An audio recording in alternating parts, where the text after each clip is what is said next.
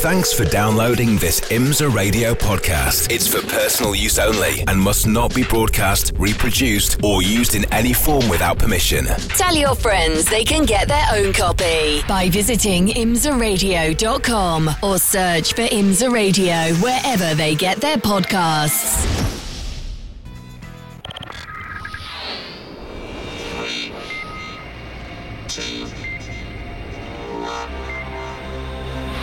The WeatherTech Sports Car Championship on IMSA Radio.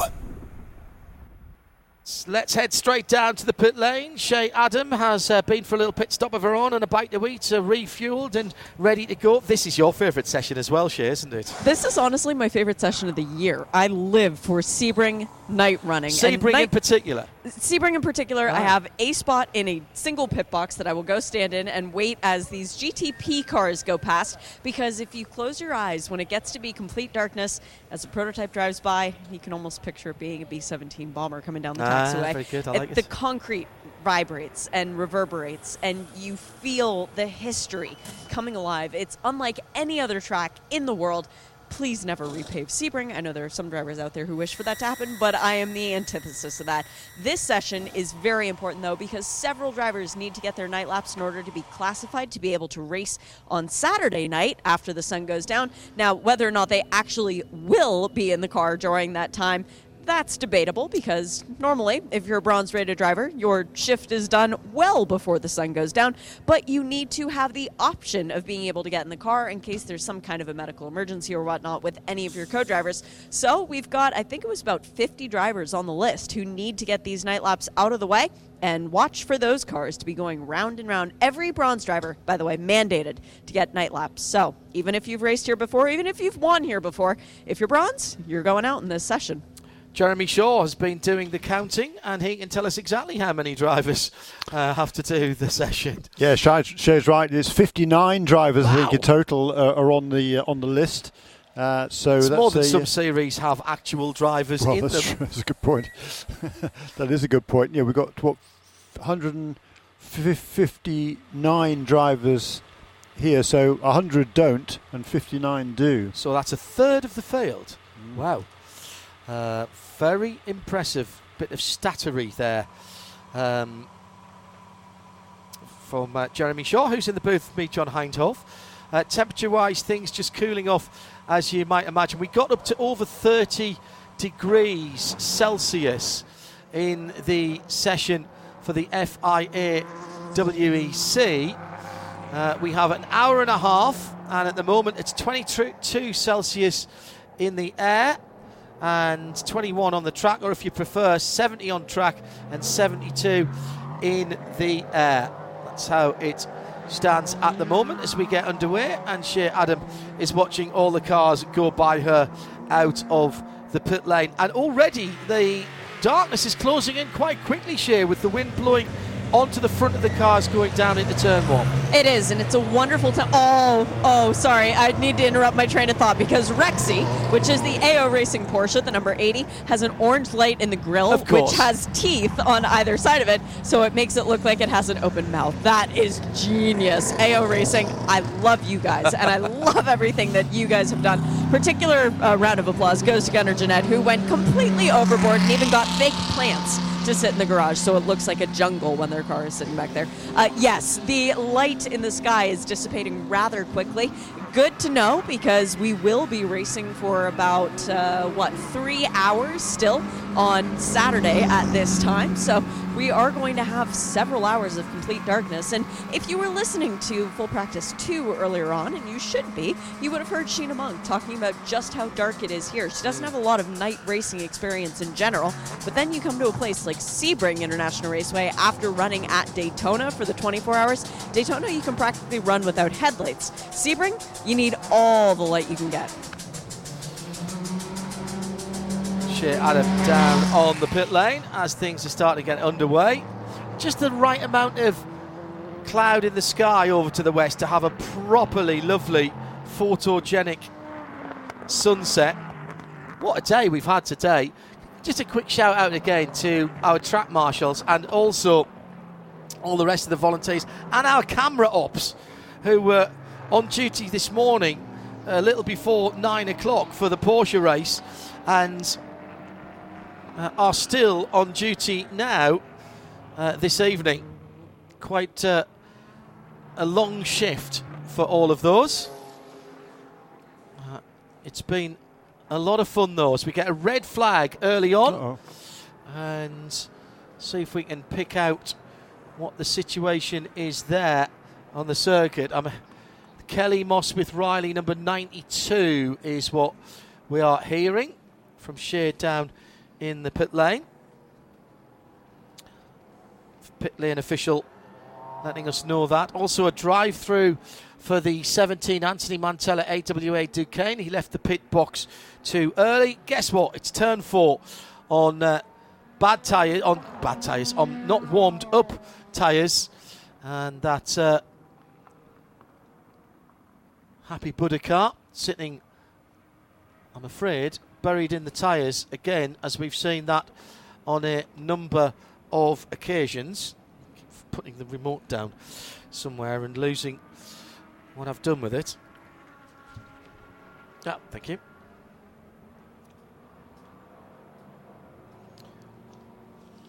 So, see who was in that number 92 car as it was going out for its first time. It was David Brule, the Kelly Moss with Riley 92 Porsche 911 GT3R. Bruley, excuse me, David Bruley. One of the new for 2023 cars. 5mm restrictor brake on that car, not just that one, on all of them. And that has made, as you might imagine, a decent performance difference. The car, although it's a brand new machine, I'm told there's very little other than the wheels and wheel nuts that it shares with the previous iteration. The engine has changed. It's gone out 200 cc's from 4 litres to just under 4.2. But it weighs the same as last year's car, and it actually produces the same amount of power. Well, it would have if it had had the same restrictor as last year's car, which it now does. The 200 cc's not giving more power, but giving a little bit more tractability in the mid-range and torque is what Porsche Motorsport have been telling their teams. A lot of changes, of course, with a new car.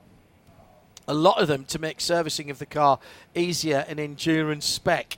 So panels that come off easier, slightly different driving position, and an improved interior dashboard and data package as well for that 992 GT3R. And I think the rear wing has kind of got itself entangled into the tyre wall there. It's sort of gone over the top of a rim of a tyre and down into the middle of it, into where the wheel would be, so to speak, and it's kind of stuck. So that's going to take a bit of manoeuvring to get that car out. I think David Bruley had the car kind of running. He tried to pull away, but it didn't want to go. Because you don't want to rip the rear wing off either. No. What they're trying to do is compress the tyres, and they've got a hydraulic jack out there to compress the tyres, or to they've got a cutter out to cut the tyre band, I think, so that they can move the tyres, free the rear wing. There's a rear wing end plate that needs to just be freed off on the left hand side. That's a nice bit of work by the AMR safety crew. What they don't want to do is damage the car, and this is taking a little more time than perhaps you might have thought. Just let him drive out. But no, stop. We don't want you to damage the car. These guys are full race enthusiasts, our AMR safety team. Many of them been with us a very long time. I know Mike Roberts is coming back this weekend. He's called it a day called time on his duties for the IMSA safety team. Goes back right to the American Le Mans Series day. Mike, if you're listening to us at the moment, come and say hello. It'll be great to see you. And all of our AMR safety team, wherever you are around the track, listening in the trucks, and I know you are tuned in on 100.9 and the PA session. Thank you very much for all your hard work down through the years. It's been a pleasure talking to you. Red flag with the clock still running here at Sebring International. 100.9 around the track, and regionally for the two races on Friday and Saturday on WWOJ, we take over the Central Highlands frequency of 99.1. They'll be putting their own ad breaks in, but it's ad-free here at the circuit, of course, as the beautiful sunset. I said you needed just the right amount of cloud to get that lovely orange glow in the sky, and we've got it perfectly at the moment. Our camera operator isn't going to go all artsy on us now to the feeds we can see in the booth. It's quite a contrast, actually, looking across to turn 17 and still the light in the sky, and then looking down towards turn 1 and beyond the airfield as to how dark it is. That's what Sheena Monk was saying earlier on. It does get very, very dark indeed. There's a little bit of corner lighting in certain places here, but this is not a fully lit race circuit. And for the last couple of hours or so on Saturday night, for the 71st running of the Mobile 1 12 Hours of Sebring, there'll be strange things going on in the dark. Earl Bamber and I were talking on Saturday, likened it to what goes on the front row, in the front row of a rugby scrum in a test match. Weird and wonderful things that nobody ever sees and probably doesn't want to know about. And there's a certain amount of that, particularly in the closing stages of races where reputations as well as places can be made or lost. And nice to see plenty of lights around from the spectators as well, as ever, brightening things up. Let's go to Shea while we can. There's still this extrication of the car, number 92, the Kelly Moss Porsche, going on. She's with Pietro Fittipaldi. A nice opportunity, Pietro, because it's quiet out on the racetrack. Now, you're one of 4 drivers who's doing the WEC race and the IMSA race in the same machinery, in effect, but different tires. How hard is it to get out of the P2 car in qualifying and then come over to the P2 car for night practice? Yeah, obviously it's very different, 2 different tires, 2 different aero packages as well. The IMSA car has a lot more downforce, so it takes a little bit of adapting, but it is cool getting that feeling with the extra downforce and then going back to the low downforce with the wet car. But it's been a great experience. We had a good qualifying with Team Jota. We qualified second, and we'll be racing tomorrow and then doing the 12 hours of Sebring with Rick Ware Racing on Saturday. I'm very much looking forward to it. It's going to be pretty crazy. It's amazing. I came to watch this race when I was a kid, and it's my first time racing here. I'm from Florida, so it feels like racing at home. Yeah, it's just, a 3-hour drive up from Miami, so it's not too bad. I know all about that. But you come here, and all of a sudden you're driving the full course. That's a different experience, too, because you've got lots of laps around the partial course, right, from IndyCar experience? Yeah, so we do. I've done, a couple IndyCar tests here on the short track, but it's completely different compared to the big track. The big track is a whole different deal. It's so bumpy. People were telling me beforehand, the track is bumpy, and I was like, they're probably exaggerating. But I did my first laps here, and I was like, it's very, very bumpy. Is it weird having to rely on your bronze driver for all of your information about this track? No, it's great. Eric is an awesome teammate, and he has a lot of experience here. So obviously before coming here, we had a lot of chats and calls just getting ready for the race weekend, and we have a good team atmosphere and stuff, so we're all pushing each other forward, and it's great that he has experience here. It's very important. It's a hard track to learn. Good luck here, but first, good luck with Jota tomorrow. I'll be over bothering you there. Thank you. Great to hear Pietro Fittipaldi working both paddocks this weekend, a bit like Shane Jolt, and he is enjoying his motor racing again. Great to hear. We have freed the Porsche. Free the Porsche, save the world. And it is on its way back in the hands of David Brewer, the driver. That's just the 92 car that was in the wall at turn 4. A few more lights going up around the circuit at the moment to make sure that the party atmosphere continues right throughout the weekend. If you're listening around the world, and it's getting pretty late, isn't it, back in Europe, coming up to midnight in London, 1 o'clock in the morning. Just a reminder, it is high noon green flag for the WEC tomorrow, but we've got qualifying live in sound and vision from the IMSA paddock, the WSC, the WeatherTech Sports Car Championship, as we go back green. And that is here in the States and further afield. Check imsaradio.com for the full schedule. It automatically converts to your time zone. And remember, Just remember as well that we are on daylight savings times here in the States now, which certainly Europe and the UK and most of the rest of the world haven't done quite yet. And then it's the Mobile One 12 Hours of Sebring warm-up. Unusually we do get a warm-up here on Saturday morning, and then the race again with our Michelin countdown to green, starting around about 9:30 in the morning, and the race is off at 10:10. So plenty of racing coming this weekend. And we've also at a 10:15 at UK time on RS1, and also in Sound and Vision, we'll have the Nürburgring Langstrecke Series, weather permitting. Haven't seen the forecast for that. Frankly, I didn't dare look. But we'll be bringing you, as the official English language broadcaster, full coverage of that. Alrighty, we're back up and running again, Jeremy, and the difference between the light levels when David put the Porsche in the wall and the light levels now are noticeable. And what we're talking about 15 minutes, aren't we? Yeah, I guess we are, and but it is much darker now. You're right. I'd say that's full dark now. Yeah, pretty much. And in the pit lane area here, there's plenty of brightness, but out around the back of the circuit, around turn 10, 13, there's not much at all, other than these fabulous fans that are setting up all their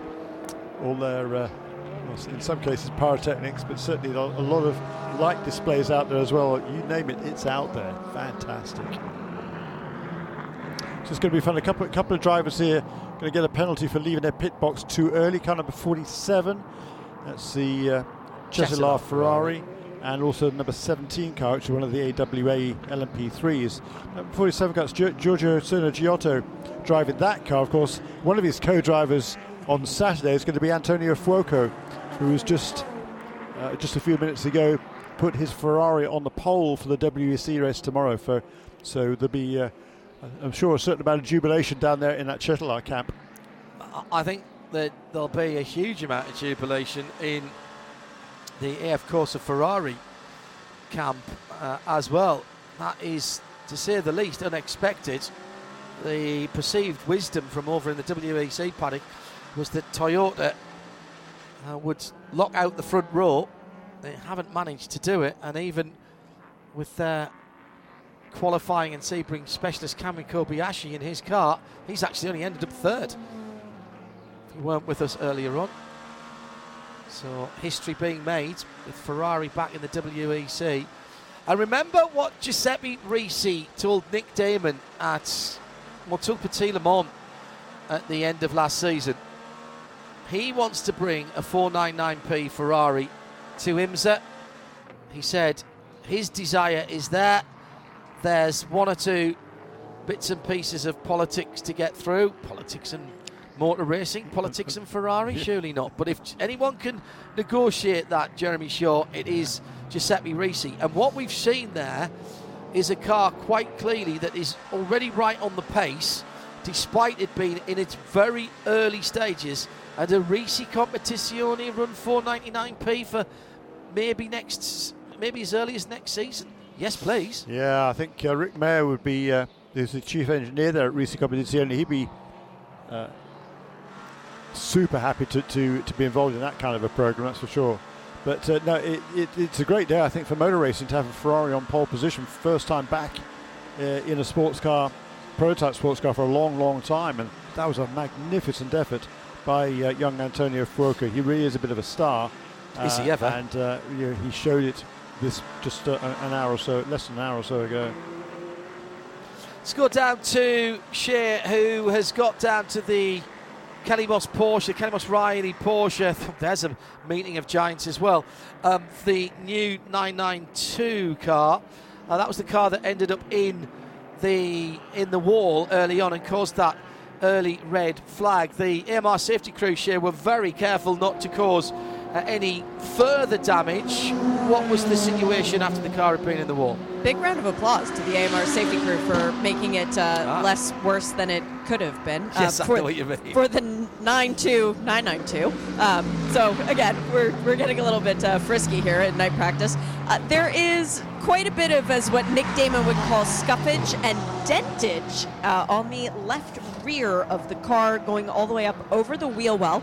It has not affected the air intake for the brake duct that's right behind the door, so that's the good news. The mirror is still intact.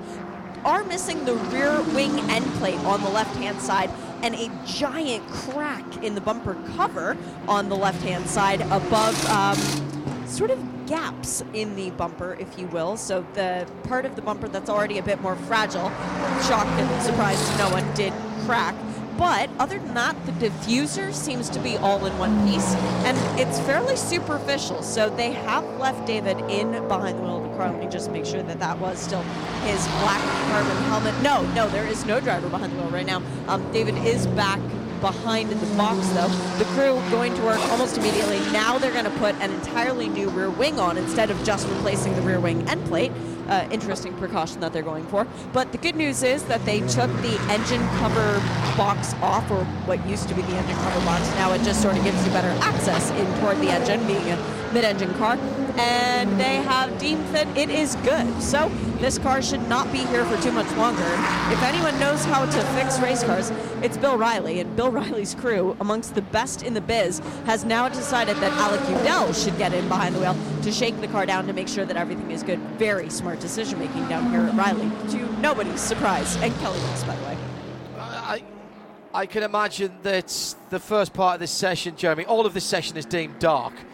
Even when it was quite light earlier on. I mean, it is full dark now because we lost that 15 minutes. I suspect that any teams that have more than one driver that needs their darkness laps will get them out just to do those laps, swap them out quickly, and then get to whatever program they want to be. It does seem as though most of the headlights are pointing in the right direction, which is not always the case at these races. And at Daytona, it probably didn't matter too much, but they are seem to be going well. Let's go down to Joe Bradley. It wasn't a great afternoon for RLL and the LMDH, the GTP cars for BMW.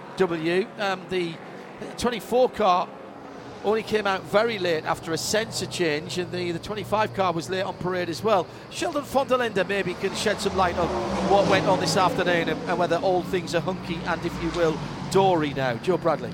Sheldon, your car lost quite a chunk of time from the practice session earlier on today. What has that meant to you? I mean, yeah, you're right. We lost a lot of time in the beginning of FP2, obviously, which is not ideal. But we've managed to bounce back quite nicely. End of FP2 with some good steps on the car. But still, we lost a lot of running that we now need to try and make up in this night practice. So hopefully the car runs smooth without any issues. Has the team shared exactly what the issue was? Say again? Has the team shared with you what the problem was that put it out? No, there was no issue. We just did a lot of setup changes on the car, which meant obviously a longer turnaround time for the boys. So there was no issue. Just trying to maximize our time in the pit lane and make sure that that every step on the setup is the right direction for the weekend. What exactly did you guys change? There must have been radical changes to are you not going to tell me? Is this a secret? Nah, definitely not. Can't tell you. It's all a secret. No, it's worked though, hasn't it? Yeah, it has. I mean, the car feels definitely a bit easier to drive. We still have some pace to find compared to the Cadillac, for example. They're still pretty far ahead of us if you look at the theoretical lap times. So, yeah, we're still not quite there yet, but we've definitely made a step forward. Yeah, and it's clear that the step forward is at quite a pace. That was quite a chunk of time you found. Yeah, exactly. So if we can find that same chunk again, we'll be in the mix, I assume. Just miss another practice session and do something else. Yeah, I think that's probably the secret to obviously close the gap. But no, just looking ahead now, trying to obviously get a good qualifying tomorrow, start towards the front. And then the race is always open here with full course yellows and stuff. You can always kind of find yourself in the race towards the end. It's about the last 2 hours, so just trying to keep everything alive, make sure the car's easy to drive. Also during the night time now, doing fine-tuning on the lights on the front and stuff, and making sure that we have a good race car. Kenton Cook, you've just hopped out of the Mercedes from Team Cawthorpe Racing. It's not yet completely dark, but how dark is it around Sebring right now? Man, yeah, it's been a minute since I've been here in the dark, and yeah, it's a little more dark than Daytona is, but thankfully we've got some big old headlights on this thing, and yeah, so far it's so good. I just did a couple laps just to get my time out of the way to be qualified for the night.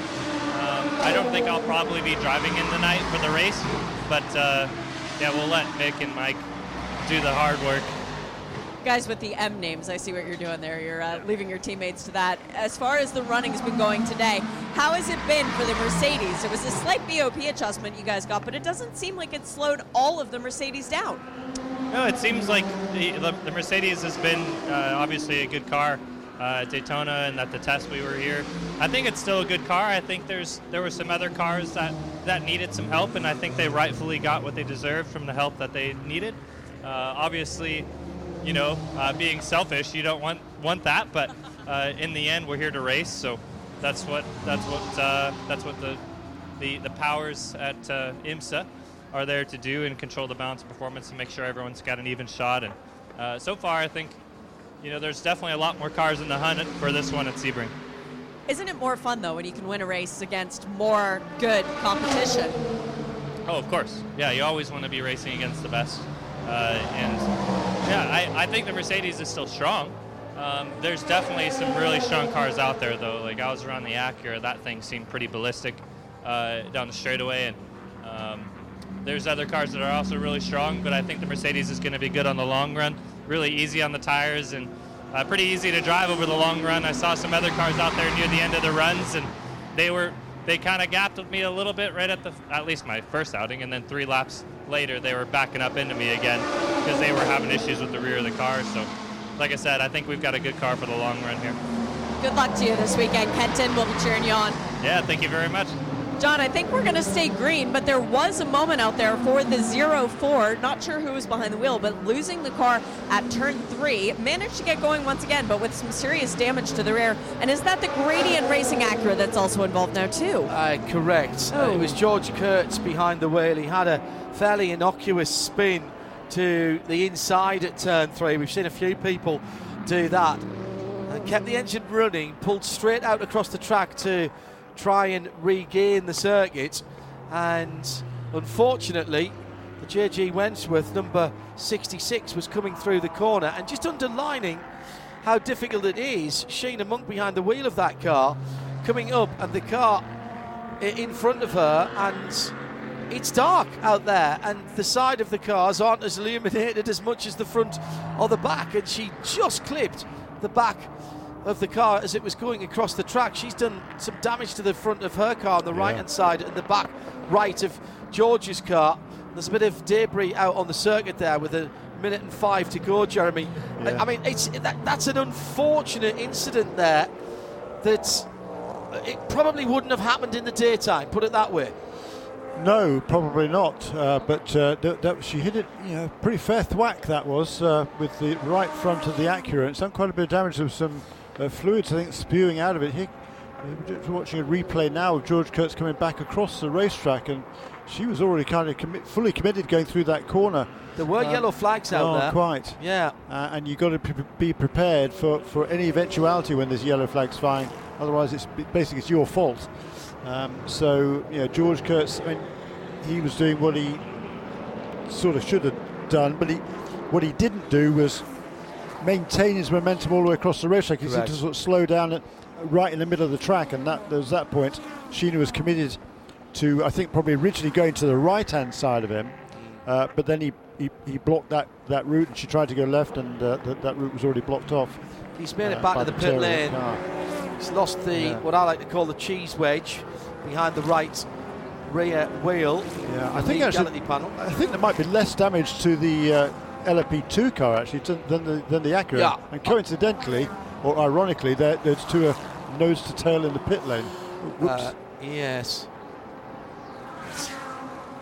Awkward. Yeah, very.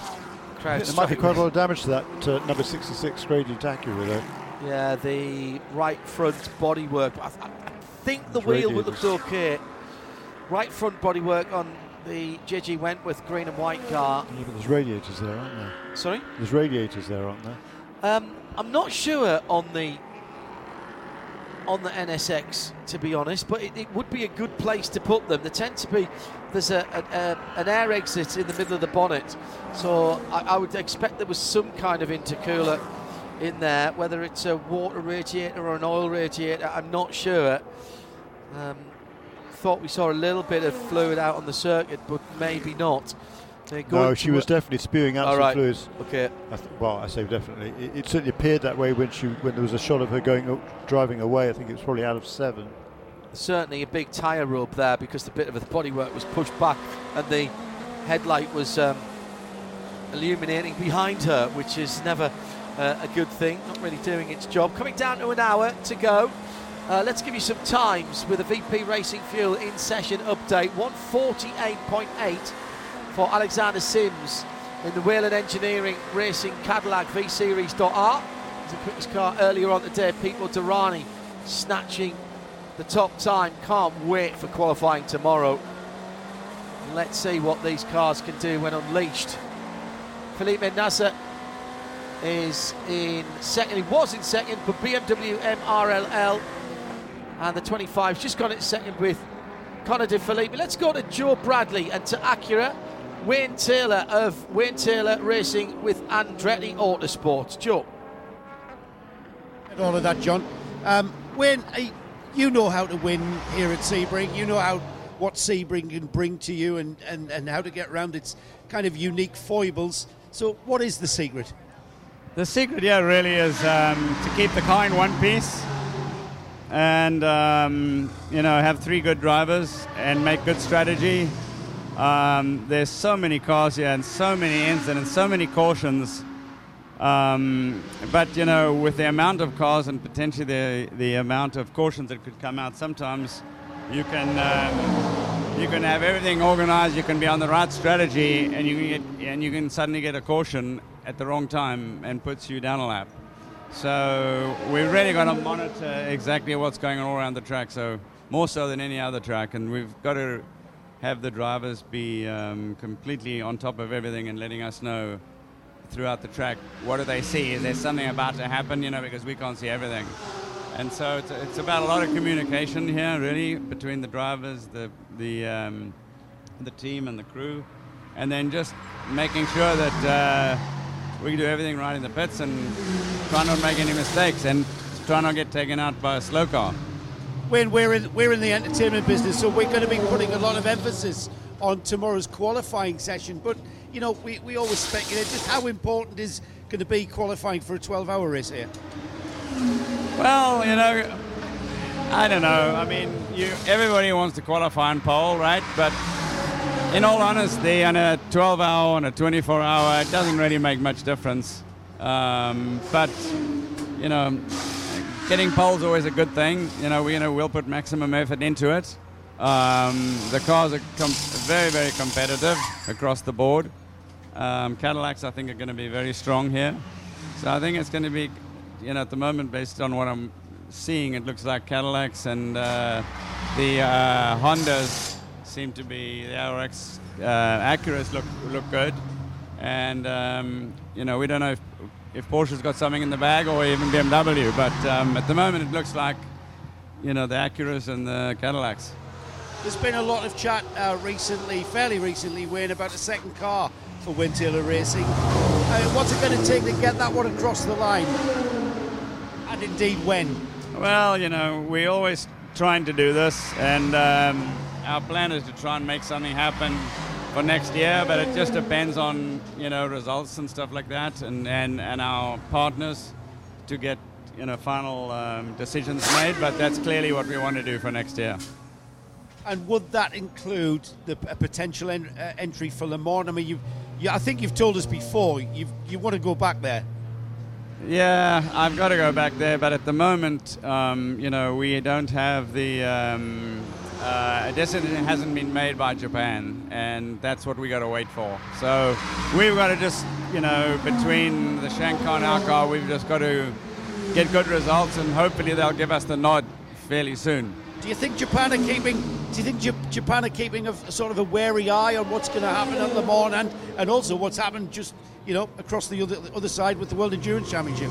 Yeah, I watched all the qualifying. I've spoken to everybody. I spoke to people from WEC. They were telling me that next year they reckon they're going to have 25 hypercars. They said they got 10 new entries coming for next year. So, in all honesty, I think if we did manage to pull off a two-car team, 25 would be the best year for us to go there.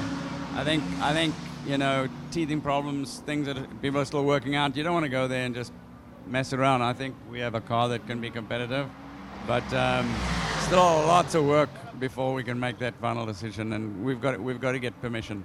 And it's interesting what you said, Wayne, about once you've got the deal across the line, but still it's a 2-year, 3-year program before you can go there.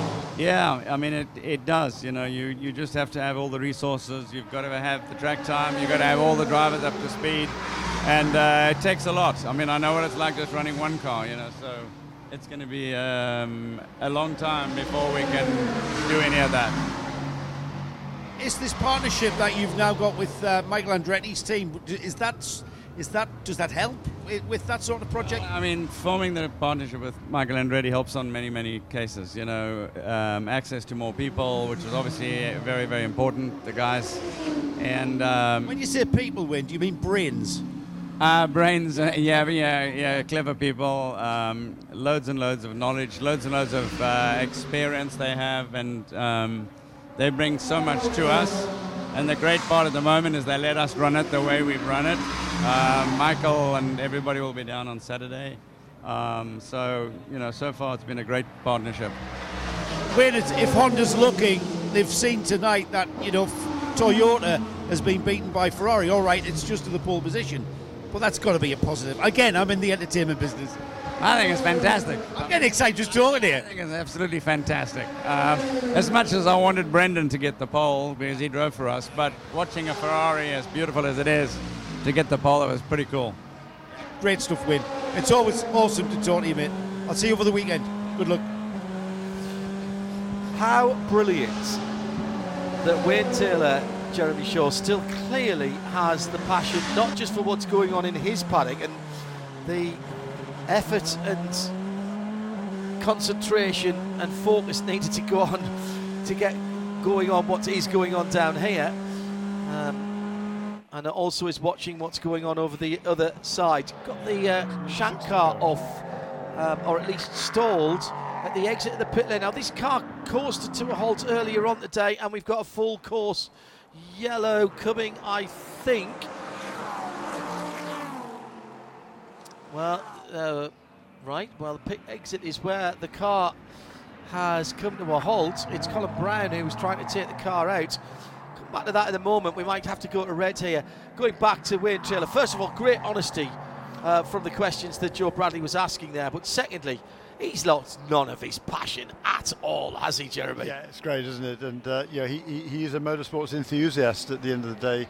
And Colin Brown's just got going, so we're okay. Well, good. The number 60 car's got going again. He's fired it up, and away goes. It's Colin Brown, I think he said, wasn't it? He's leaving the pit lane. So no need for a red flag. That's good news. He's got it going again. He seems to be up to speed pretty much already. So that is certainly good news. But very worrying, I think, for that Meyer Shank team. They had this I don't know if it was a similar problem, but it was a similar effect. The car ground to a halt out on the track earlier in the day, and that's the second time it's done so. And there's some problems earlier on, I think, for number 10 car too, weren't there, earlier in the day. So it certainly hasn't been plain sailing.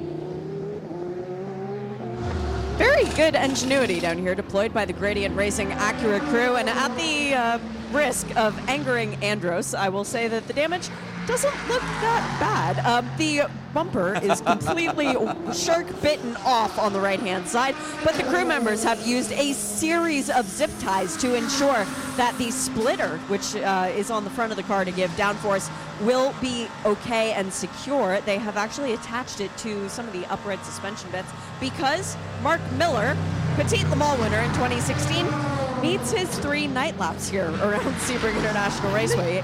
He hasn't done this race in a couple years, John, and he will be doing it with no right front headlight because that part is missing from the Acura. But I did have a quick chat with Sheena Monk, and she said it could have been a lot worse of an accident. She saw him at the last second and did swerve to just barely graze the prototype. Well, a bit more than a graze, but the good news is that this car will go back out and get the night laps for Mark Miller because it will most likely be he and Catherine Legg taking the car to the checkered flag.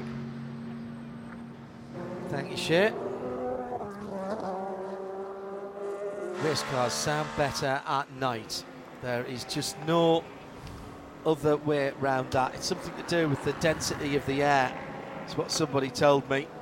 52 minutes to go in this session. And top two cars in the pit lane. It's Cadillac from Porsche, from Acura, from BMW. So we've got all four manufacturers, Jeremy, in the top four. Yeah. Red flag. Yeah. No, who it says stopped car this time? 60 off course at turn 5. Yeah, it stopped again, isn't it? Yeah, it's Colin Brown. He stopped again. He's tried to get it out of the way, but he hasn't been able to. So, hasn't got it behind the wall. That's going to be another flat tour, Jeremy. This has got to be worrying for MSR. And Acura. Yeah, good point. Because there were a few issues with number 10 car earlier in the day, and now this car stopped 3 times on track, including twice now in pretty quick succession. It looked like it was up to speed, going away from having stalled at the exit of the pit lane, but clearly it didn't last long. So some sort of intermittent electrical problem, one would surmise, has caused that car to stop out on track again and brought this red flag. Where is it? It's 6. Not even to 5, is it? Yeah, it's just the exit of 5. Well, Yeah, exit of it is, 4, yeah, really. 5, true. Before he curves back to the right, 5 underneath the That's right. Corvette bridge. There is a cutout there. Didn't quite get to it, but I suspect he wants to get it back to the pits rather than leave it there for the whole session. Our EMR safety team been rather more busy than I think they would have hoped for in the various sessions today. What a long day it has been as well for all of our volunteer marshals. I mean, there literally has not been a 10-minute break between the action, has there? No. And I know because I've been sitting here all day. All I've had to do is stand or sit and talk, and not being out in the weather. And I can tell you I'm feeling it a little bit. So what it's been like to be out there waving a flag or do anything to do with being in a race suit, I applaud all of you, ladies and gentlemen. Let's take some more driver interviews. And Joe Bradley is down in the pit lane with Michel Gatti. I am. Michelle, you're in a Lamborghini on this pit lane. I have no idea what number car you are, because I don't want to get mixed up. What number Lamborghini it is for the fans? We are number 83. It's quite hard to miss because it's a pink car. I know all your cars are pink. Look, I've got to say, when I jump on iRacing and I jump in a Lamborghini and then I jump in a Porsche, I find it really tricky. You're doing it for real. I mean, I know you're a professional, very good racing driver, but surely that's a little bit tricky. Literally, half an hour ago, you were over there with a Porsche. Yeah, Sarah was over there doing pole position in WEC. So, I mean, it's for sure tricky, like you say. It's like in iRacing. It's a big change, especially going from the Porsche into the Lambo. Of course, the Porsche is a GTE car, so it's a little bit more aero, etc. Yeah, exactly. I mean, they are very different cars. You cannot really compare them. So, I mean, we found our way in the Porsche. Now we need to find our way here in the Lambo, and it is a more difficult car. So, I mean, we just have to go out there and get as much track time as possible, and then we have to push. I've got to ask you. I know. we're in the IMSA pit, but I've got to take you back to the World Endurance Championship qualifier, and your teammate almost touching the wall at the exit of 17. It was Sarah Bovey, wasn't it? Of course. How much of an intake of breath did you guys take when you saw that happening? It's just typical Sarah, to be honest. I mean, she just likes to give a bit of a show. I had a feeling that she knew the camera was filming her, so she just did it to get some extra attention, though, is really nice. I mean, she did the job. That is funny, though. Yeah, I mean, she did the job today, and we're very proud of her. And it's just, I mean, hopefully we can transfer that into the Lambo. It's going to be more difficult, but I mean, we got the confidence now, at least. Yeah, I mean, you know, it's I want to bring you back to Windsor now, and I want to bring you back to GTD. So yeah, you've got that big race tomorrow.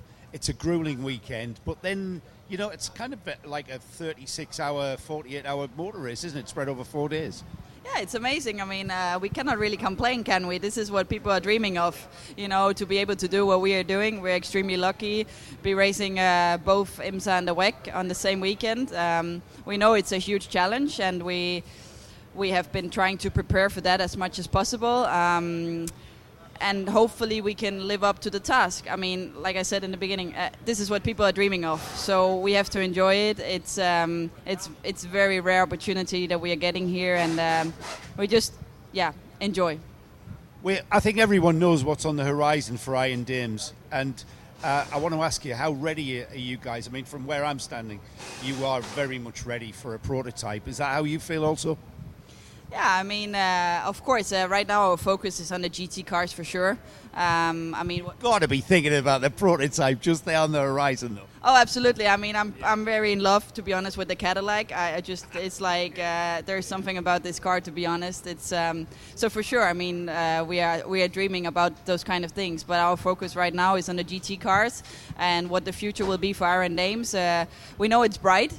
So as long as we keep working, keep delivering the results, maybe we might end up there. But right now our focus is on the Porsche and on the Lambo. Yeah, tricky. I know. 2 minutes ago you were in a Porsche, now you're in a Lambo. Best of luck. Thanks, Michelle. Always great to talk to you. Think pink is what Michelle's teammate Rahel Frey said to me over the weekend. It's still a relatively young programme, that, Jeremy, in terms of the team. There's been a number of drivers who've been through that team. There's a pool of drivers. We saw, didn't we, when Sarah Bovey was poorly at Spa, they were able to draft other drivers in. I think they've done a cracking job. I really do. And what were they, fifth here last year? Yeah, I think they were fifth, yeah. And they won. I think, yeah, they've had a string of good results and a WC win last year as well. So they know how to get things done, but it's got to be really tricky switching between those two completely different cars. For Joao Barbosa, driving Sebring at night, not necessarily something that we consider tricky because of all the laps that you have around here. But when you get in for night practice, do you get that moment of, oh wow, it's a lot darker than I remembered? No, I mean, it's I always expect to be super dark. I mean, if you compare this to Daytona you can drive pretty much without any lights. Here it's like it's dark. It's driving at night and it's really, really good fun, but it takes a couple of laps to get adjusted to how dark it is and find their reference points. Even if you think you know, you always need a couple of laps to bring those back and to explore the car and the track at its best. This is the same car, the same team, almost the same driver lineup that took you to victory lane 12 months ago. How much of it does carry over, though, from the winning class last year? I mean, we would be surprised. You know, the team has been working really hard, and the preparation is always on point. But, you know, it's Sebring. It's 54 cars. There's a lot of traffic. Anything can happen, and the race is going to be decided at night, and the night it makes it so much more challenging for traffic and overtaking. So it's going to be interesting. It's going to be interesting. But the team has so far has been doing a great job. The car is running really well. Lance and Nico has been doing a phenomenal job driving the car as well. So, you know, we're pretty confident that we can be very competitive, but we'll wait. You know, it's a long race, but we know what we should do. We've been there before, so let's just repeat it. Yeah, a lot of people out there cheering for you. Joao, good luck this weekend. Thank you very much. We are back under a red flag. There is an errant right front wheel missing, and that, unfortunately, is from the Gradient Racing Acura. That was at the pit exit. So green briefly, but back to red means that we have time for more interviews, and Joe Bradley has found David Pittard. Yeah, just out of the 23, or just about to get into the 23, Heart of Racing, Aston Martin. David, always great to chat to. And finds himself chatting to anybody, really. He's just walked away from me for a second and chatting to anybody. David, you're back. What's it going to take to get the Aston up there near the front of the grid then? good question. I mean, this is my first Sebring 12 hours. I won. Is it really? It's like you've been everywhere, or for years. But yeah, you probably Yeah, I mean, the first time at Sebring here last year, I won the WEC race, but obviously it's different in Sebring. So for the 12 hours, sorry. So yeah, we need a quick car at the end of the race, basically, as you always do for all IMSA races. You're kind of carrying the car for the first 10 hours of the race, staying out of trouble, keeping the car as clean as possible.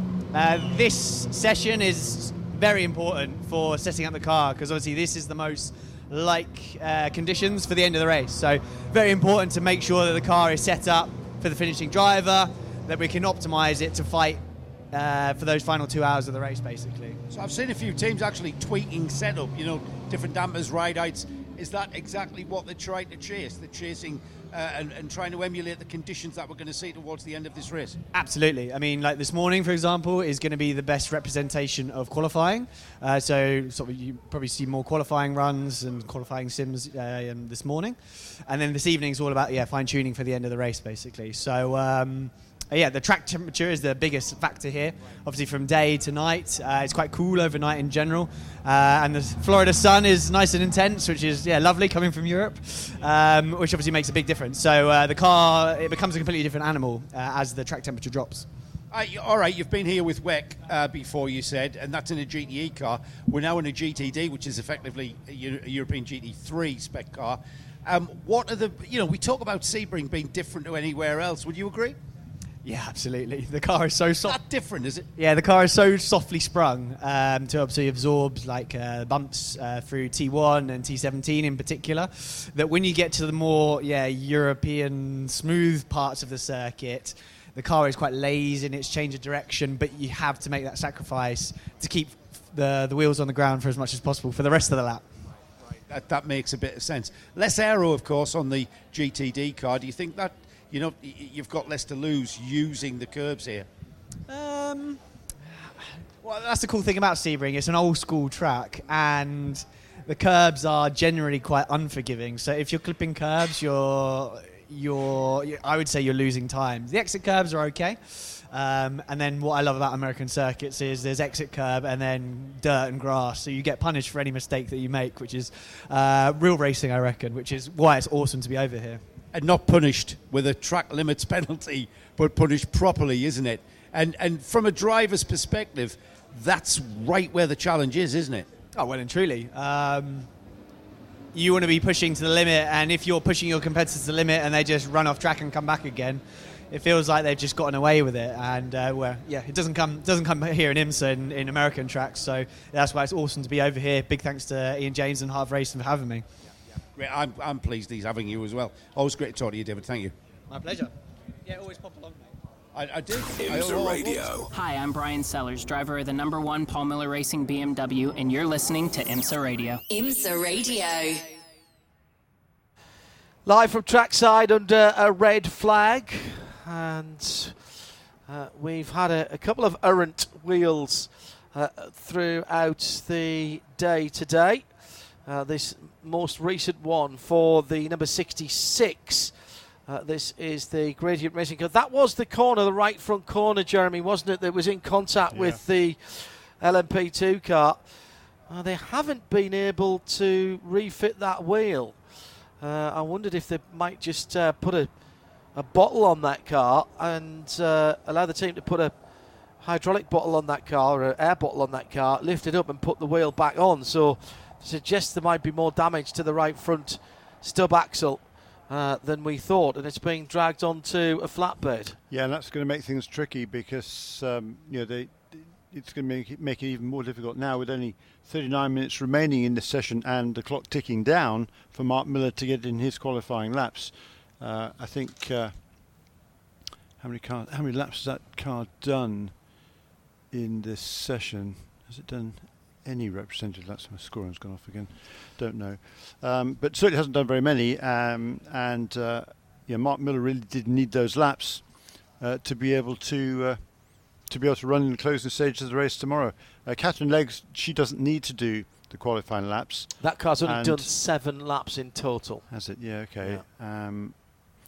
So I'm sure the plan wouldn't be for Sheena to drive at night, and it's the final 2 hours and 40 minutes I reckon of this race, isn't it? Hour and 2 3/4 hours perhaps. That is going to be running darkness. Joe Bradley has made his way down to the JG Wentworth Gradient Racing Acura NSX pit, the number 66 car, and we'll ask the team. In fact, let's ask Catherine Legge, Joe. Well, she's given me a bit of a clue. She's about to wander away from the pit she's got her kit bag with a helmet bag, and so your job's done for the day. You don't have to qualify in the dark because you're so experienced here. Is that right? I mean, I'm not taking the mick. Yeah, no, that's a nice way of putting it. Yeah, I've had an easy day. Haven't done many laps. So we were trying to get Mark his 3 laps because he had to do night practice as well. Sheena's are done, but it doesn't look like that's going to happen for us tonight. It's just been, one of those nights. It's been unfortunate. We're still waiting on an apology, by the way, for those of you who are listening next door. And it's good that it happened today, honestly, and hopefully that's our bad luck out of the way, and when we can. Sheena said the car was good, and we can go fight them tomorrow. So let's hope that's correct. Yeah, I'm going to take this opportunity because I've got the time. Indy 500. Wow, I tell you what, we're going to be rooting for one Catherine Legge back home in England when we're watching. Thank you very much. Yeah, I'm so excited. Yeah, I am. I'm stoked. It's an amazing opportunity, and thanks to Ray Hall, Letterman, Lanigan Racing, and Honda HPD. It's going to be the chance of a lifetime because I'm going to have testing, I'm going to have a great car, and it's going to be amazing. So I can't wait, honestly. Let's get back to where we are now. What happens if Mark doesn't get his laps in? That's in the hands of the gods, also known as Bo Barfield. And it's really up to him. I think Mark's done a lot of night running here before in the past. I'm not 100% sure about that, but I assume that's correct because of his experience. So we're hoping that maybe he can. Otherwise, I'm tripling to finish, I guess. That's what I think we've gone green, did you say, John? We've gone green. So that's what we were speculating. Will that mean that you two have to share the nighttime stuff? Yeah, the last few years here, actually, I've been in the car as it got dark and I stayed in the car. And while you're absolutely done in at the end, it's not that big of a deal. So we have to be careful of 4 in any 6-hour rule, which is, we'll be looking at closely. But hopefully Mark will be allowed and it'll be all good. But if it's not, then we'll find a way around it. The team have done a fantastic job so far. And like I said, Sheena said the car is good. And when the car is good, double stint feels like nothing. It's only when the car is bad is it painful. Great stuff. Thanks, Catherine. Yeah, very good that Catherine Legge mentioned the 4 hours in any 6. Quite a lot of the drivers don't worry about the regulations, but Catherine's a thinking driver, what Jeremy often calls a student of the sport, and straight away understood the implications of the question that Joe Bradley was asking her. They're very considered answers from Catherine, exactly as we would have expected, and also very fair that Joe asked her about the Indianapolis 500. Great for her to be back in a single seat. A tall order to get to that race and to qualify, having been out of single seaters for a little while, Jeremy. Yeah, quite a while, but Indianapolis, I think, is if you've got a feel for that place, I think she'll get back in the groove fairly quickly. As she said there, she's going to have plenty of testing. They'll have plenty of time during the month. It's not as much as you used to have in the old days. You'll still get several days of testing there. I'm sure she'll have a test before the month of May as well. So she's going to be as best prepared as she possibly can. She has experience there, so it's a place that she likes and enjoys and wants. Is desperate to go back there, and she's going to have a super opportunity. It's really going to be interesting to watch. Easy for people to forget, Jeremy, what a very good single-seater driver Catherine Legge is. Had wins in what was then the Indy Lights series as she was coming up through the ranks, and it was quite competitive when she was in that championship. Atlantic she did. Yes. And once she won 3 or 4 races, and on some really difficult tracks. She won at Long Beach. She won on the streets of San Jose as well, and those are 2 really tricky tracks back then. So she's a very, very accomplished driver, and you put her on just about anything. There's a Cadillac stopped as well. Turn 1 again. Yeah, it's not the Cadillac, is it? It's the 10 Acura. Yeah. Wow. So This is it's turn 3-4 again, not turn 1. My apologies. Yeah. All the lights have just gone out. Looks like a reset for Philippe Albuquerque, who was on his outlap. Yes. Just come out of the pits. Correct. Yeah. Correct. Philippe Albuquerque. Well, we wish Catherine all the best with that, and with Rahal Lanigan and Acura, and also for the full season, because it is a full season for that Gradient car. Well, this is another car that's just grinding to a halt, and this is another Acura grinding to a halt. By the way, a number of people, and thanks to Steph again, she was on the spot amongst a number of people who tweeted to us that the number 60 Shank Acura was moving without noise. So they're trying to use the battery to get it back to the pit lane, and I think that's what happened before with Blomqvist, and he couldn't get round, and Colin Brown wasn't able to get round. It was towed back to the paddock. It's not allowed to be delivered back in the pit lane. Then the team had to go and sort it out and get it back in the paddock. That car's gone back out again, but this now must be a worry for Acura, Jeremy, because this is surely not a coincidence. Yeah. Same issue. He ground to a halt in turn 3. He's made it to sort of 4.5 now, but he's struggling to get that car moving. And Philippe is talking to the pits, and they're running him through things to do. He's still got some electrical power. The hybrid light is showing safe. He knows he's not going anywhere. No. There's a waft of the left hand in frustration, and I think we'll have to go red again. We do. 31 minutes to go. This is extraordinary. I have never seen anything like this in terms of the problems. We expected to see a lot of reliability issues from the GTPs at Daytona, and in point of fact, we didn't see nearly as much unreliability as I think everyone was expecting. But Sebring is a different place, and the temperatures have been higher. That can affect hybrids, as we know. But Albuquerque is stranded on the outside of turn 4.5. I really like that, Jeremy. And has brought out the red flag again. And the clock will not stop. No, it's been a bizarre session here. They've hardly got 3 or 4 laps at any one particular time, have they? There's a third of the field who need to get the night laps in, and sometimes multiples in cars.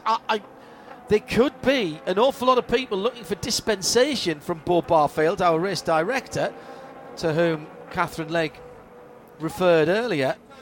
Now, some of those have experience, like Mark Miller, but haven't driven here for a while.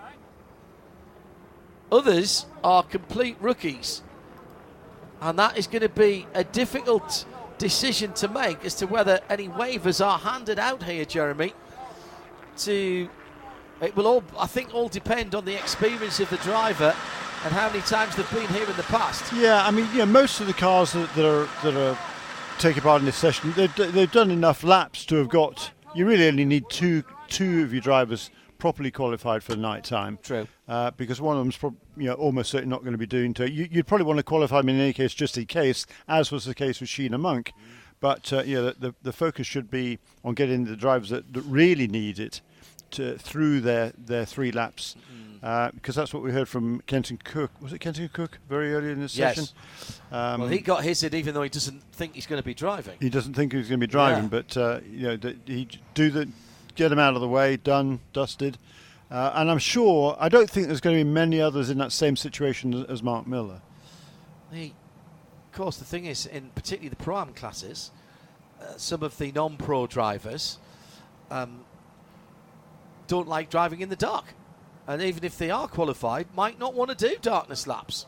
Well, yeah. And that's what happened to Don Yount at Daytona. With the incident of the number 42 car, the NT Esport Lamborghini at Daytona.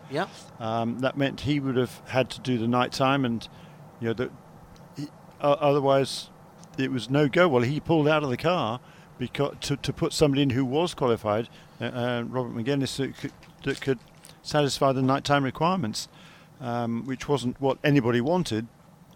But Kieron Lee, who kind of caused the problem in the first place, he was adamant he was going to drive at night time. So Don very gentlemanly stepped out of the car in order to make sure the car was able at least to compete in the race. Not such a big a problem here, as we say, because there's only 3 hours of night time rather than pretty much 12, which was the case at Daytona.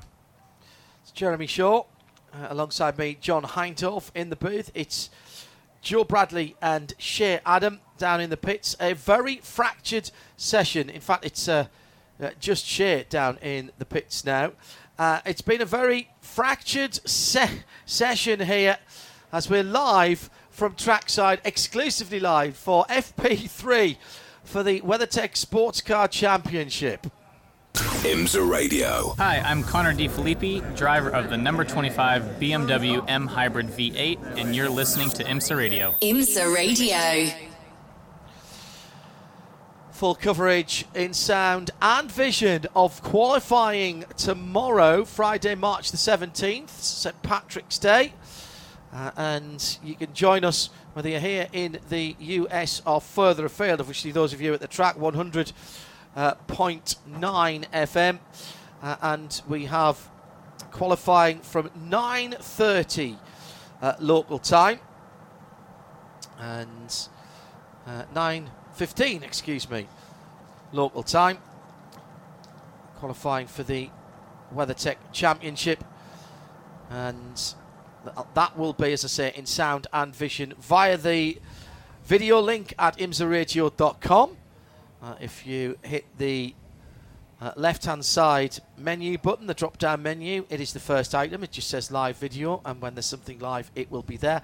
Whether you're in the States or further afield, you can get that for qualifying. Obviously, for the race on Saturday, it will be NBC and their team led by Lee Diffie for you here in the US. But for those of you outside the US and where there isn't a network TV deal, it is flag to flag on the World Feed TV with our trackside commentary from here at Sebring, and no breaks going through, no interruptions whatsoever on Saturday. You can also get us on Sirius XM. And now I've completely forgotten what the Sirius XM channel was. I think I said it was 368, which would be remarkable if it... 392. 392, thank you. 368 is the amount of laps for 1,000 miles. That's over in the other paddock.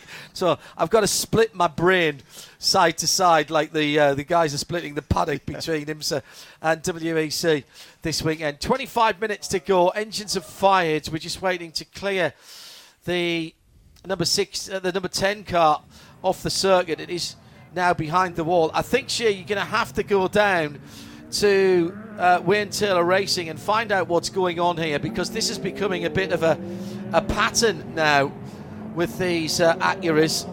It's not good news, is it? No, and the even worse news is that when I did make my way down there was a crew of mechanics that were on the back of the Taylor Dunn heading back to the paddock area. So that's where the car has to go back to. They can't deliver it back to the pit lane. I don't think they're going to come back to the pit box tonight, was more my point. I think they're resigned to the fact that it's not going very well. I have wandered down to a land where it is going quite a little bit better today. That would be Lexus. I'm going to jump in here with Kyle Kirkwood. Hey, Kyle. Good to see you again. Welcome back to Sebring. You won a race where there's quite a bit of darkness running with sports cars, multi-car traffic. That would be Petit Le Mans. Sebring is kind of similar to that. You feeling a good vibe being here? It's definitely a lot darker here than Petit Le Mans. I'm not sure what it is, if it's the asphalt or whatnot, but you lose all your brake references, and it's very hard to see past your headlights. It actually makes it better if there's a couple cars in front of you, because you actually see more of the surface of the track. But right now we're just getting in the rhythm of some things. We finish in the dark tomorrow, so that's the most important thing to set up the car for. So, yeah. As a Florida kid, how important is it to be a part of this race? It's huge for me. You know, I live an hour and a half away. I grew up watching this race. There's a few big races on my bucket list, right, in the U.S. is Indy 500. I was able to compete in that, Daytona 24 and Sebring 12. So it's a huge joy for me, and to come back here with Lexus and Vassar Sullivan racing again with the 14 car. Seems like we've got a good shot. We got a good crew. We've nailed it down, I feel like, this year, and we're gonna go for it. Well, you touched on that. With the 14 crew again. You were with the 12 in the GTD car at Daytona. Does it feel like you've come home to be back in the pro class with Jack and Ben? It's all the same to me, to be honest. I've raced with both sides of the garage, both in the 12 and the 14 car. We race the same. It's essentially the same category, so it doesn't make a difference for me. And I love working with both sides of the garage, so that like I said, there's no difference. It seems pretty happy here in the Lexus camp so far. Been going well through practice? Yeah, no hiccups thus far. Knock on wood. It's going smoothly. We feel like the car's in a good spot. We were able to test here not too long ago and get the car in a good window. But granted, we've had this car since 2016, so it's not a whole lot you can really find. But we've definitely fine-tuned the car that we have, and we definitely know what we have. Good luck on Saturday. Thank you. Well, I think we're going to have to get Shea to pop down to the Meyer Shank with Curb Agajanian pit and see if there's anybody there that can tell us what's going on. Colin Brown is running again now, but this is worrying, to say the least, for the guys at the two Acura teams who were so full of hope for this season and for this race as well. Down to the last 22 minutes of the race. At RSL_studio, both of those cars grinding to a halt at various times today, at least a couple of times each now, and trying to get back under the electric power. And failing. Yeah, it was about, I think, in fairness, Tom Blomqvist did about the best, because he got about a third of a lap back round when it started to go wrong around about turn 10, didn't it? Turn 10, 11, and he got round to turn 15. And obviously on emergency get me home battery power, not full speed. That car running nicely now as it comes out at turn 17 and heads across the line. In front of us, Colin still at the wheel. That was a 1:51.0. That car's fastest lap of this session. Yeah, that's right. I mean, I was just going to say that. I mean, he's not yet. He's just now within 4 seconds of his best lap earlier, or that car's best lap earlier in the day. Colin's done very, very few laps today in this car.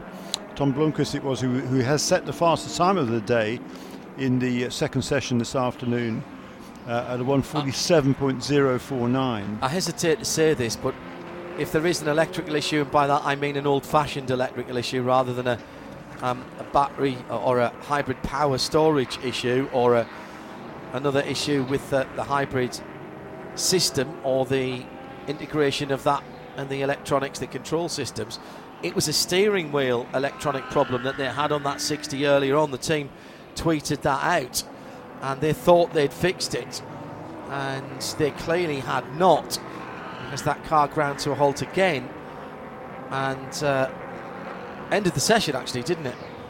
So this is somewhat worrying. Now, David Salters, who is the head of HPD, Honda Performance Development, under which this program falls, the auspices under which it falls here in the USA, has always said to me when we've interviewed him, and he's been quite clear about that, look, this is what we do.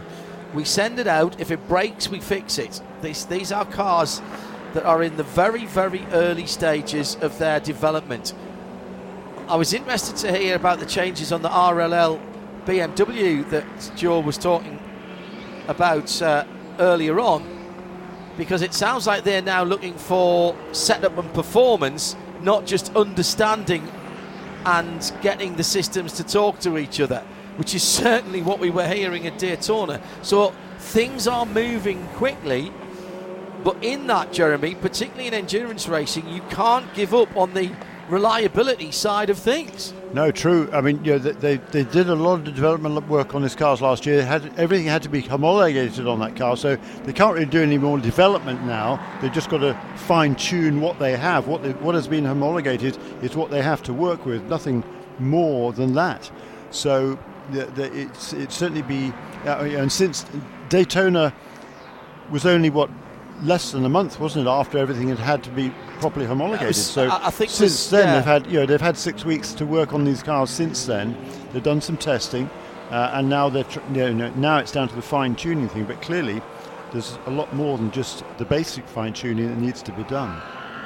There will be some, in terms of performance, there will be some low-hanging fruit for all of the manufacturers because they haven't had the opportunity to do that up until now. And we saw, didn't we, the spectacular time that Pipo Derani put in earlier on today to claim the fastest time in FP2. I'm very interested to see what times we come up with yesterday after the Ferrari hypercar time, the 499p from the WEC. That to me that's the benchmark, and people got pretty close to that in that FP2 session. Could have done.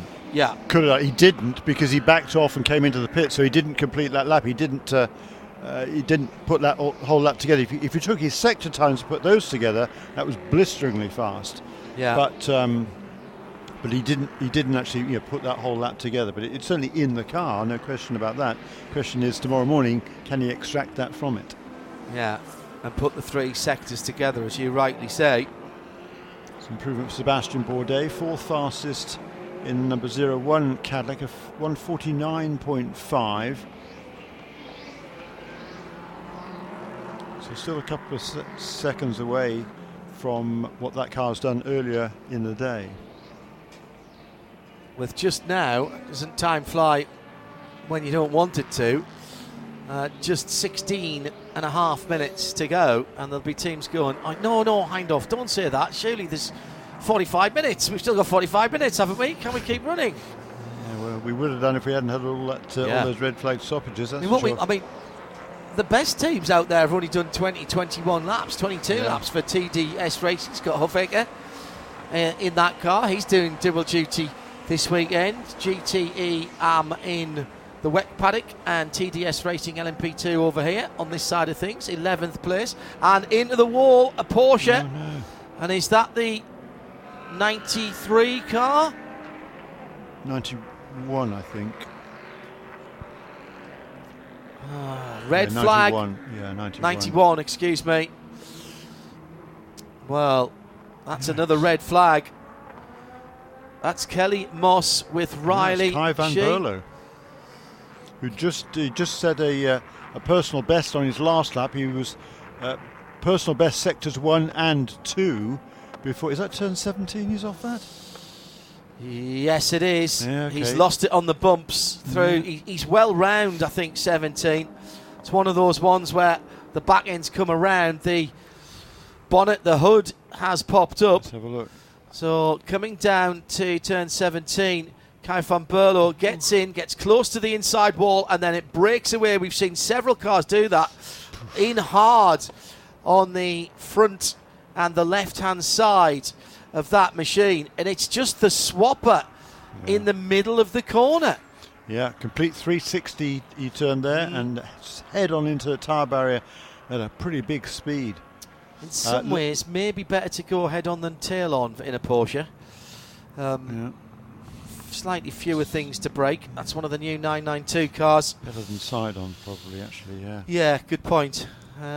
It's going to take some time to extricate that car. The EMR safety team and the IMSA safety trucks are there already on the scene, and the tyres have moved. But once again, that interim tyre barrier, that would have been a huge incident. Do you remember that Johnny O'Connell losing a brake rotor going into 17 a few years ago, the Corvette, before the interim tyres were there, and carried on at virtually unabated speed to the tyre barrier that was just on the concrete wall?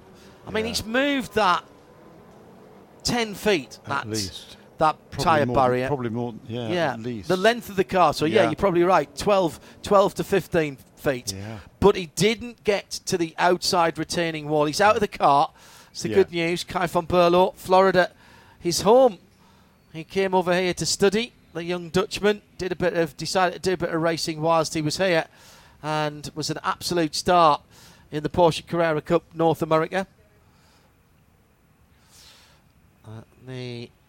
He's just making sure that everything was all right in the car before he jumps into a Porsche he did not want to see which is the Cayenne GTS intervention vehicle. But yes, that would have been a much bigger incident years ago. And I know it doesn't look high-tech, but the barrier, the tyre barriers, the banded tyre barriers did exactly what it was meant to do there and dissipate the energy. Yeah.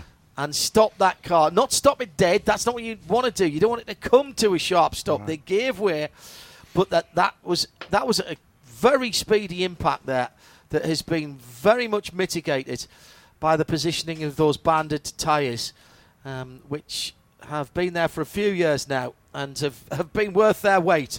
They really have. Yeah, they have. They've saved a huge amount of more damage on the cars that have made contact with those barriers. It gives a lot, and it almost seemed to pick up speed as the car spun around. Well, it's absolutely that's a a factor in the sport. It's when things go wrong you realise how fast the cars are going.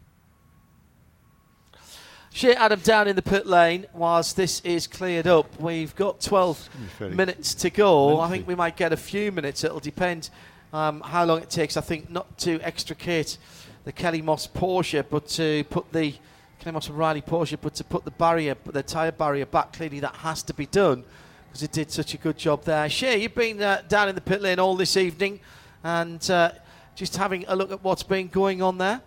All day, I've been seeing things. I'd just like to start out and say, yes, I am not a driver, so I will put that out there first. But please, for the love of all that is right in the world, do not hit your brakes and start slowing down when you are in the fast lane. The transition lane is where you should begin slowing down.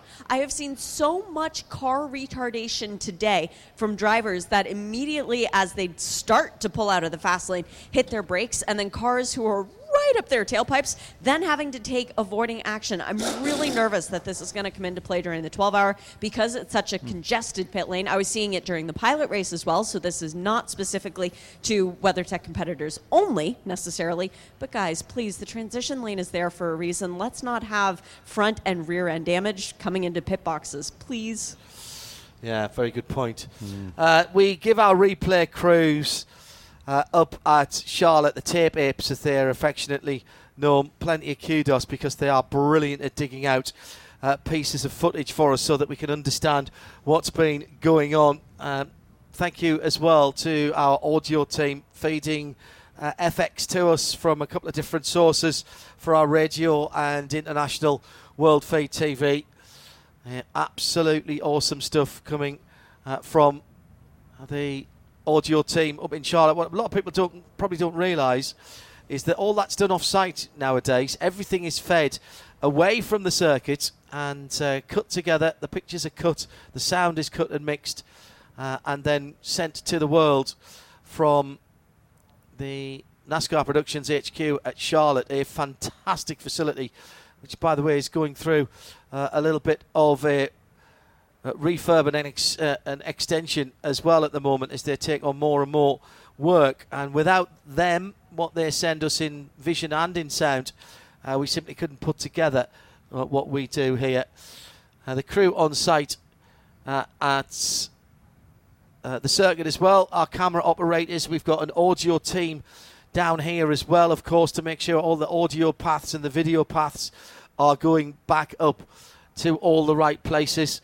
And a brand new building for NASCAR Productions coming next year in 2024.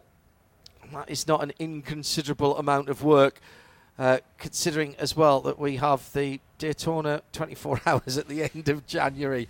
I suspect the old facility might get used for that one before the full transition goes over. So thank you to all of the unsung heroes and heroines that don't get the time on camera or on mic. That includes our production team back in London as well. It's been Curry and Tim today as well, who, as I say, they don't get in front of the camera or the mic, but without them, simply the quality of what we do would be far, far diminished. Now, as I suspected, down at turn 17, the recovery of the Kelly Moss Riley car is going along okay. Well, there's an awful lot to do here. I'm not so sure we're going to get back to green, John, to be honest. Right, well, that's going to be a bit of a blow for the 66 JG Wentworth gradient car, because that's back on the pit lane here, Adam, and presumably Mark Miller is wanting to get his 3 laps in. Yes, he is. He's just come out from behind the wall. Let me see. Yes, dove into the pit box. So good, following proper protocol, having come out from behind the wall. Needs to make a stop in the pit box since the track is not green. You can't just go line up at the pit exit. That's not how this works. But yes, it was still Mark's bright yellow helmet that was illuminated with their little bit of black light that they have in the cockpit, so you can actually tell which driver is there. And ooh. That's the number 10. The Konica Minolta Acura lives once again, too. So they're going to try and get out for... Right, get down there. I want to know what was wrong. I'm at the exact opposite Of course end. you are. All right, well, I will try. I'm down with the Kelly Moss with Riley pits. I was waiting at the 91 box for possibility of that car coming back. But, yeah, I'll go all the way back to pit out. It's all right. Walking's good for me. It's healthy. Yeah, they're right at the cut-through, aren't they, in the pit lane. They have the best pit box. They are the championship leaders with 350 points after leaving Daytona between qualifying and the race, and they earned the best pit box. Yep. By the way, just to finish off, my thanks to our unseen and unheard team behind the scenes. It'll be Roger Vincent and Richie Barzilli who will be giving us the pictures at the weekend, and for those of you on the World TV feed, those are the people to whom you need to direct your thanks for what I know are going to be stunning images of all of our 5 classes over the weekend. We have a lot more freedom than we used to do on the World feed, and the team up at Charlotte we've been working together for a wee while. I think we've got a pretty good report, and that World feed, flag to flag for the 12 hours. Mobile One 12 hours of Sebring on Saturday. Coming to you, if you're outside the US and your territory does not have a network TV field, you'll be able to tune in on that on imsa.tv via the video, the drop-down video menu on imsaradio.com, and a number of other syndications as well. By the way, there is a choice of onboards as well at imsa.tv. For those of you who are in the US, you'll get the NBC coverage, of course, headed up by Lee Diffie. Who else would it be? And but you can supplement that with a second screen or third screen application in terms of using the IMSA app or going to the Alcamel timing screen. And I know many of you like to have multiple screen operations. And we're doing pretty well in the broadcast booth with 1, 2, 3, 4, 5, 6, 7. But one of those is a 16-screen multi, 16-screen MUX, where we can see all of the cameras. I've had that on quite a lot today, actually. Found that more useful than I have in the past. Sometimes I find that distracting, but today, for some reason, it must just be the way it's laid out. I find it really, really useful. We're down to the last 5 minutes, and Mark Miller rather sadly, I think, and it just sort of got out the car. I think he realises he's not going to get the green flag with enough time to get his laps in there, Jeremy. No, I think that's right. The car's the number 91 car is just moving up onto the flatbed now, but there's tyre barriers that are going to need to be pushed back into place as well. That's going to take a few minutes, and we're only down to 4.5 minutes to go. It's not looking terribly good for getting any more track time, and certainly won't be enough for Mark Miller to do his 3 laps that he really is required to do. Just to follow up for those of you here in the US, joining Lee Diffie, it will be Calvin Fish and Townsend Bell, with Dave Burns and Brian Till as well as part of the broadcast team. For those of you watching on NBC, and I presume that some of that will be on Peacock as well, their subscription streaming channel.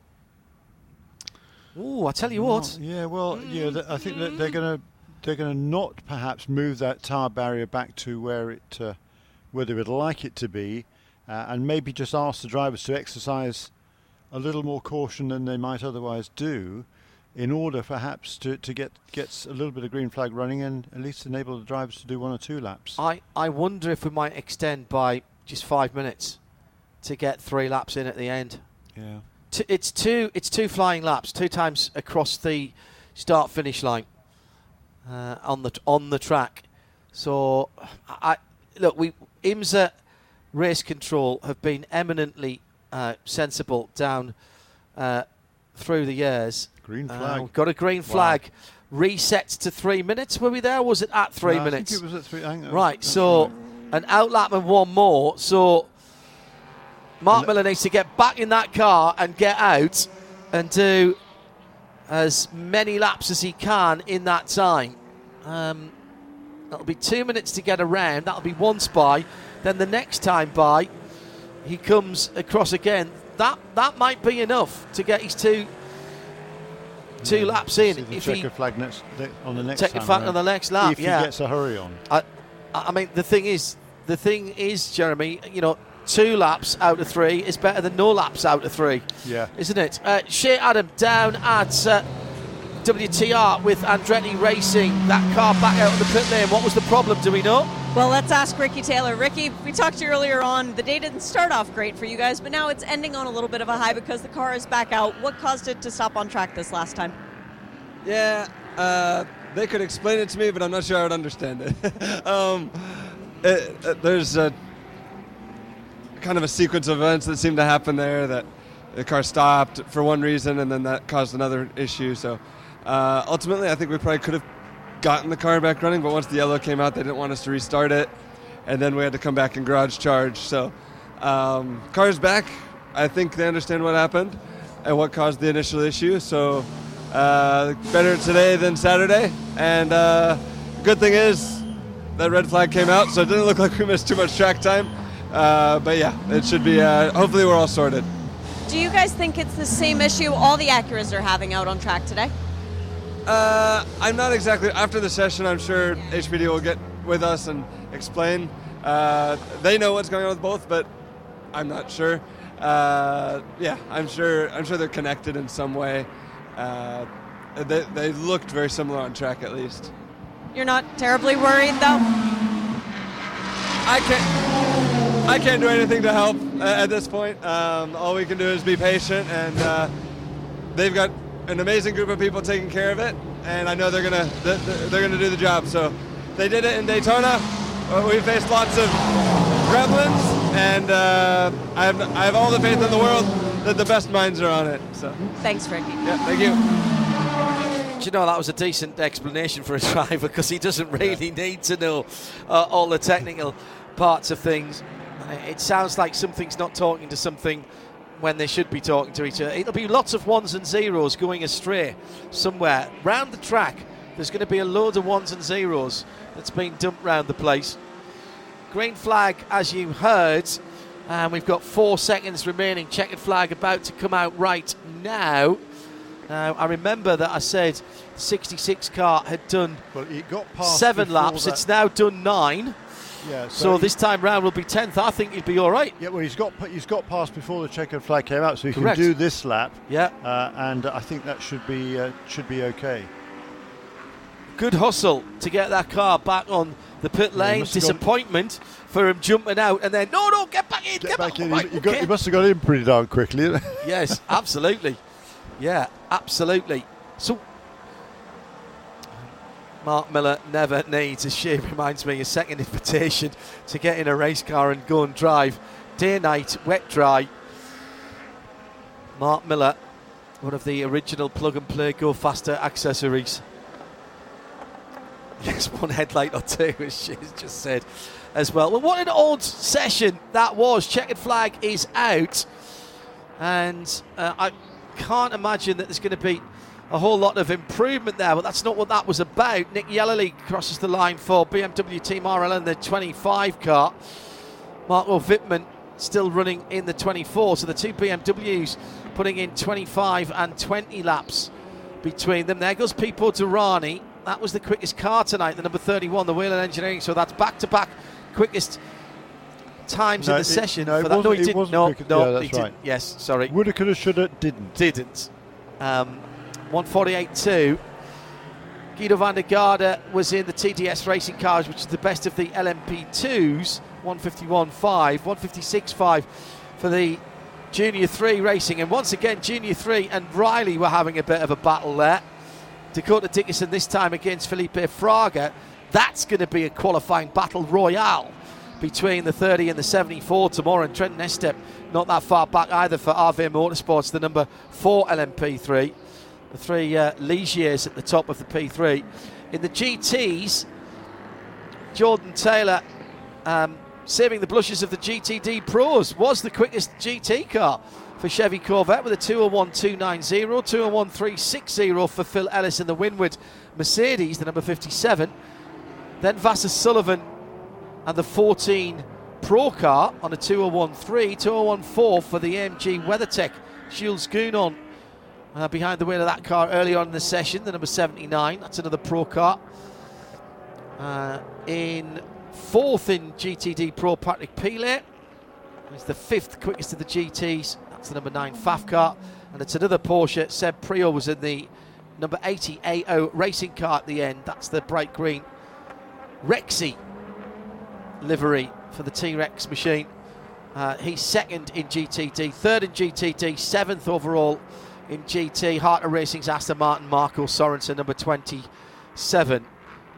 That's for the sake of probity. We have not yet set the grid. That will be done tomorrow, just after 9 o'clock local time. We'll have that for you in sound and vision as the team will reassemble for that. Busy day tomorrow with the 1,000 miles as well. That'll be over on RS1. But we'll reconvene tomorrow.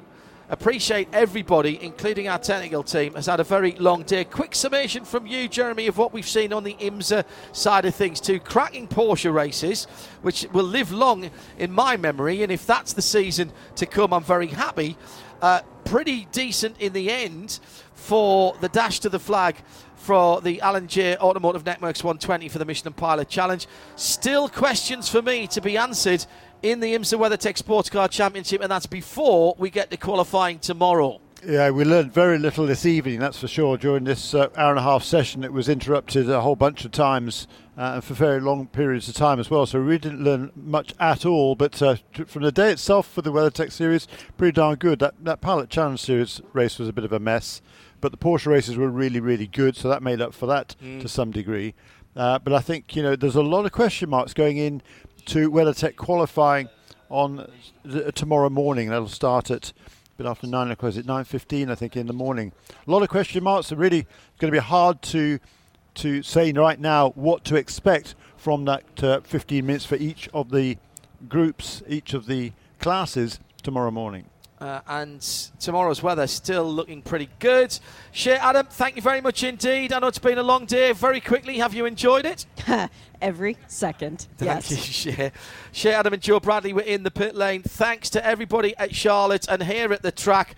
It's been a stop-start day in some respects, but we've still got racing to come tomorrow. Still questions to be answered, and it's all live across the Radio Show Limited network of channels. Come back tomorrow, RS2, for the qualifying. We'll have live pictures too on IMSA.tv. I'm John Hindhaugh for the whole team here at Sebring. Good night, God bless. See you on Fast Friday.